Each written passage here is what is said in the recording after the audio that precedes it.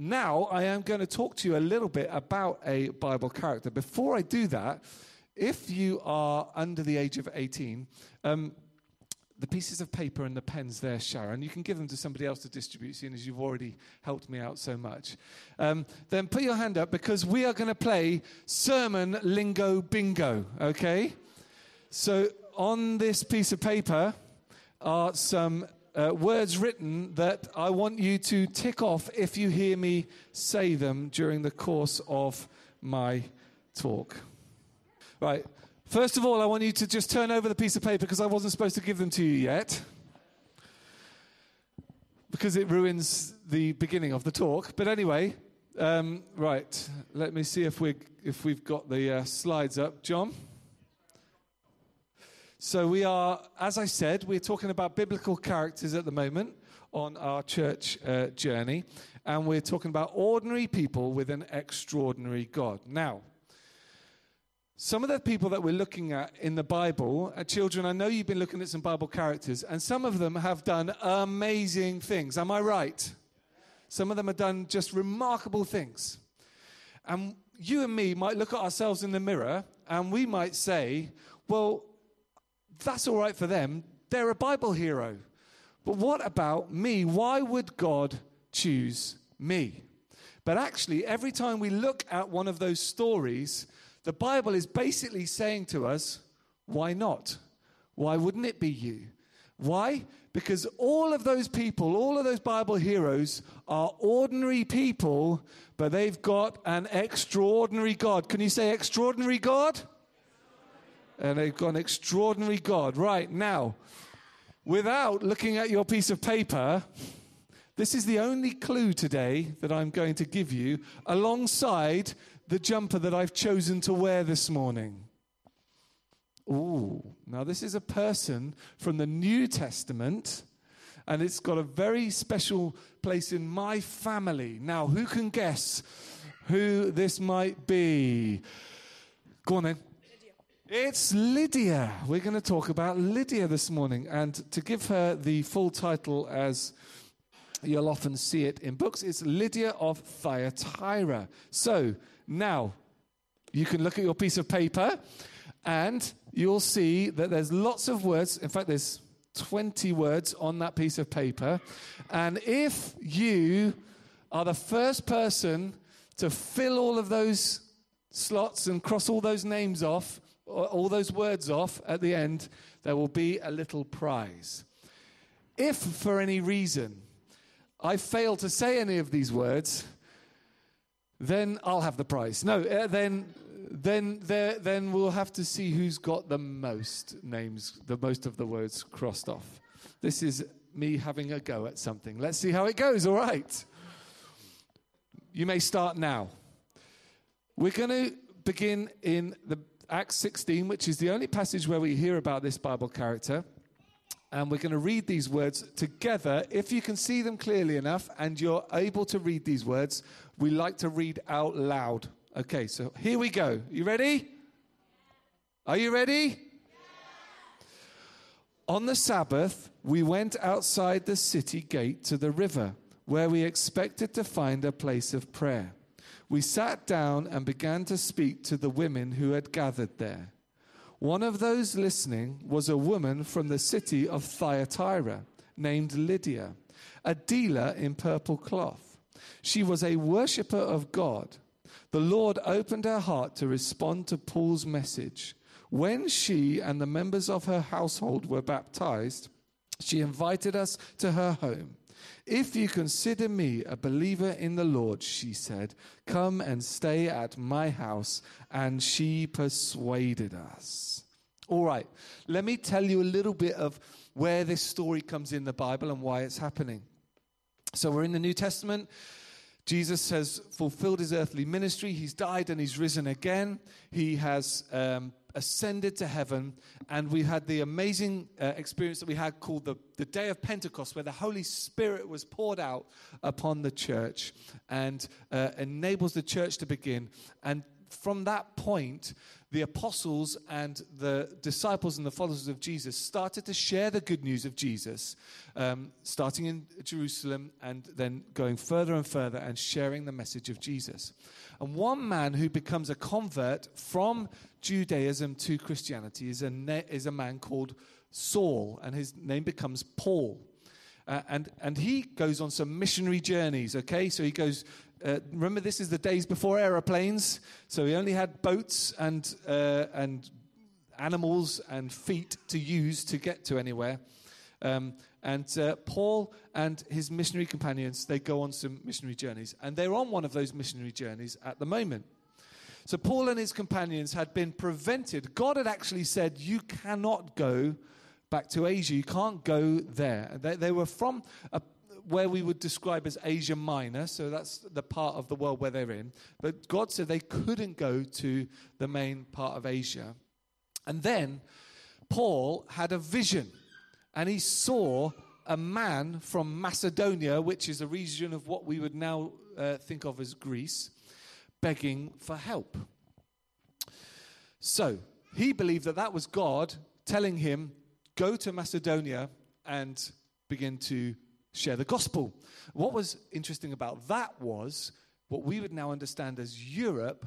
That was the first time somebody had gone with the message of Jesus and brought it to Europe. So he had to go across the sea, they had to set sail, and so they got in their boat and they came to Europe, and then just within the first few days they wound up in a place called Philippi. Now, does anybody know why we might have heard of Philippi? Can you think of a Bible book, children, that might sound a bit like Philippi?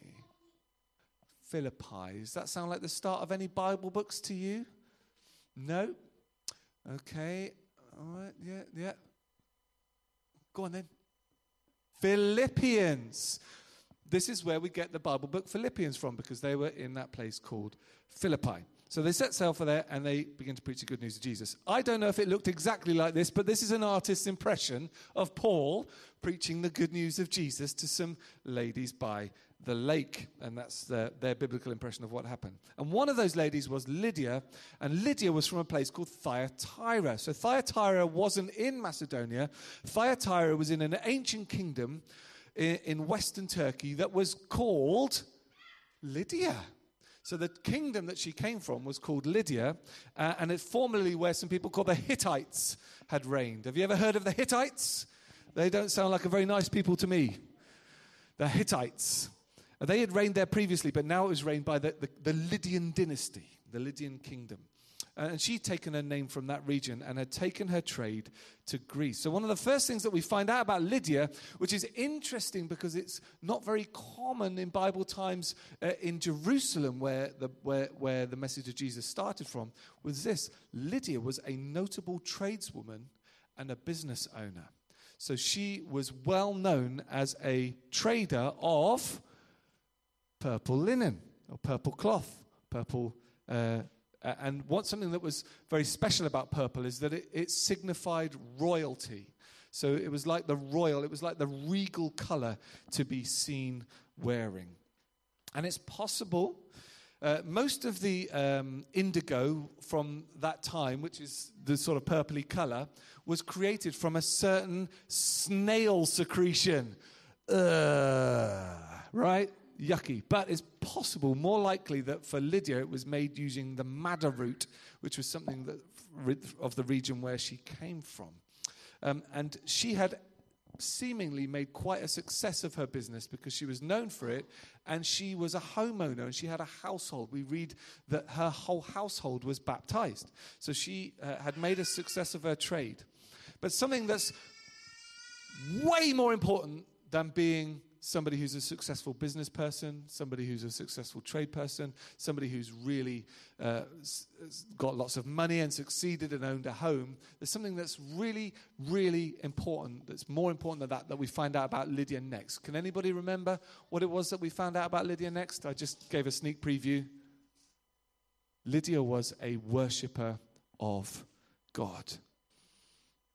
This might have we don't know exactly what this means, and there's different theories about what it means. It might have meant that she had converted to the Jewish faith. The region where she came from wasn't a Jewish region, but she may have come to Macedonia, and she may have met and understood something of the Jewish community that she'd encountered there. And so she decided that she was going to worship Yahweh, the Jewish God. It could have meant that she came from an exiled Jewish family, so a family that had been from Jerusalem, had been exiled to a different country, but she decided to carry on worshiping God. Or it might mean that she was aware of a God, because the word for God in this passage is kind of a general word for God. It doesn't signify Jesus himself, it doesn't signify Yahweh himself. It's a general word for God. So it could have meant that she was aware that there was a God, and she was somebody who desired and revered God. So she was a God-fearing person, what we would call a God-fearing person, yeah? That's what the things it could mean. But the bottom line was that we find out here she was a worshiper. And we want to be people who are worshippers, who worship God. The next thing we find out is that she had her heart opened to the message of Jesus. There is always something new and more that we can learn about God. And if we ever think we've made it and we've learned everything and we've really got there, then we're in trouble, because there's always more to learn. So we need to always pray for a heart that's open to what God is saying. Amen? And we need to be praying for others to have hearts that are open too. And we see that Lydia had her heart opened up, and we want to have our hearts opened up to God. Then, the next thing, what happens next in the story is that Paul and Silas, who are some of these missionaries, they do something which looks like you would think it was a good thing, because they deliver a demon-possessed girl. They deliver her and get rid of the demons.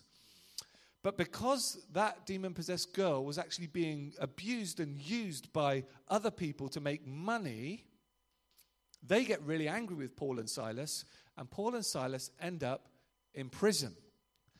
And the story goes on, and they wonderfully find their way out of prison. And after they come out of prison, we're still in Acts 16, but this is the next time we hear about Lydia. It says this: after Paul and Silas came out of prison, they went to Lydia's house, where they met with the brothers and sisters and encouraged them. Then they left. So the next really important thing we find out about Lydia is this: Lydia was generous with what she had been blessed with, despite the risk that it placed upon her. Associating with Paul and Silas, who'd been in prison, and with this group of people who were sharing a new message, was a bit risky, but she was still willing to open her home, and she became an important part of establishing the Church of God in Europe. Lydia was the first host of the church in Europe, it would seem, from what we know and from what we can read here. She was certainly vital in establishing God's church here. She was an influential leader, business and church-wise, in Philippi. And Paul and Silas had been imprisoned, but Lydia wasn't put off. And this is what we can say about Lydia. Because of Lydia's open heart and her open home, the church in Philippi was established. And as we mentioned earlier, there was a letter that was written to the church in Philippi some years later by the Apostle Paul, who had met Lydia on this occasion. And one of the things that Paul says, which is a famous Bible passage in Philippians 4 and 19, is this. And let's read this together if you can see it. And my God will meet all your needs according to the riches of his glory in Christ Jesus. To our God and Father be glory forever and ever. Amen. And I believe that Paul had seen some of that provision and that goodness of God in Philippi through Lydia. And I believe that we also can be people that serve God, that are generous, and that use what he has to bless others. So, this is what I want to finish by saying. God does choose you to do amazing things for him. And it might not look like some of the things that we see that are remarkable in the Bible. It might not be like killing a giant or splitting the sea, but God will do amazing things in you. So do not rule yourself out because you're different to the norm. Lydia wasn't the expected person that might be used by God here. Don't be frightened to stand up for Jesus. Don't be tight with the resources and the possessions that God has given you. And from Lydia, we can learn this. Do be a worshiper of God. Do have an open heart and mind to discovering more of who Jesus really is. And do be generous and hospitable with what he has given to you. So we're going to finish by praying. How close are we to filling in our sheets? We got one, two, let me see. Let me see. Oh, I see. Oh, yes. You see, Lydia was very blessed, and she was very faithful with what she'd been blessed with. Bingo! Oh, we got. Oh no! Oh no! I tell you what. Sit down. Sit down.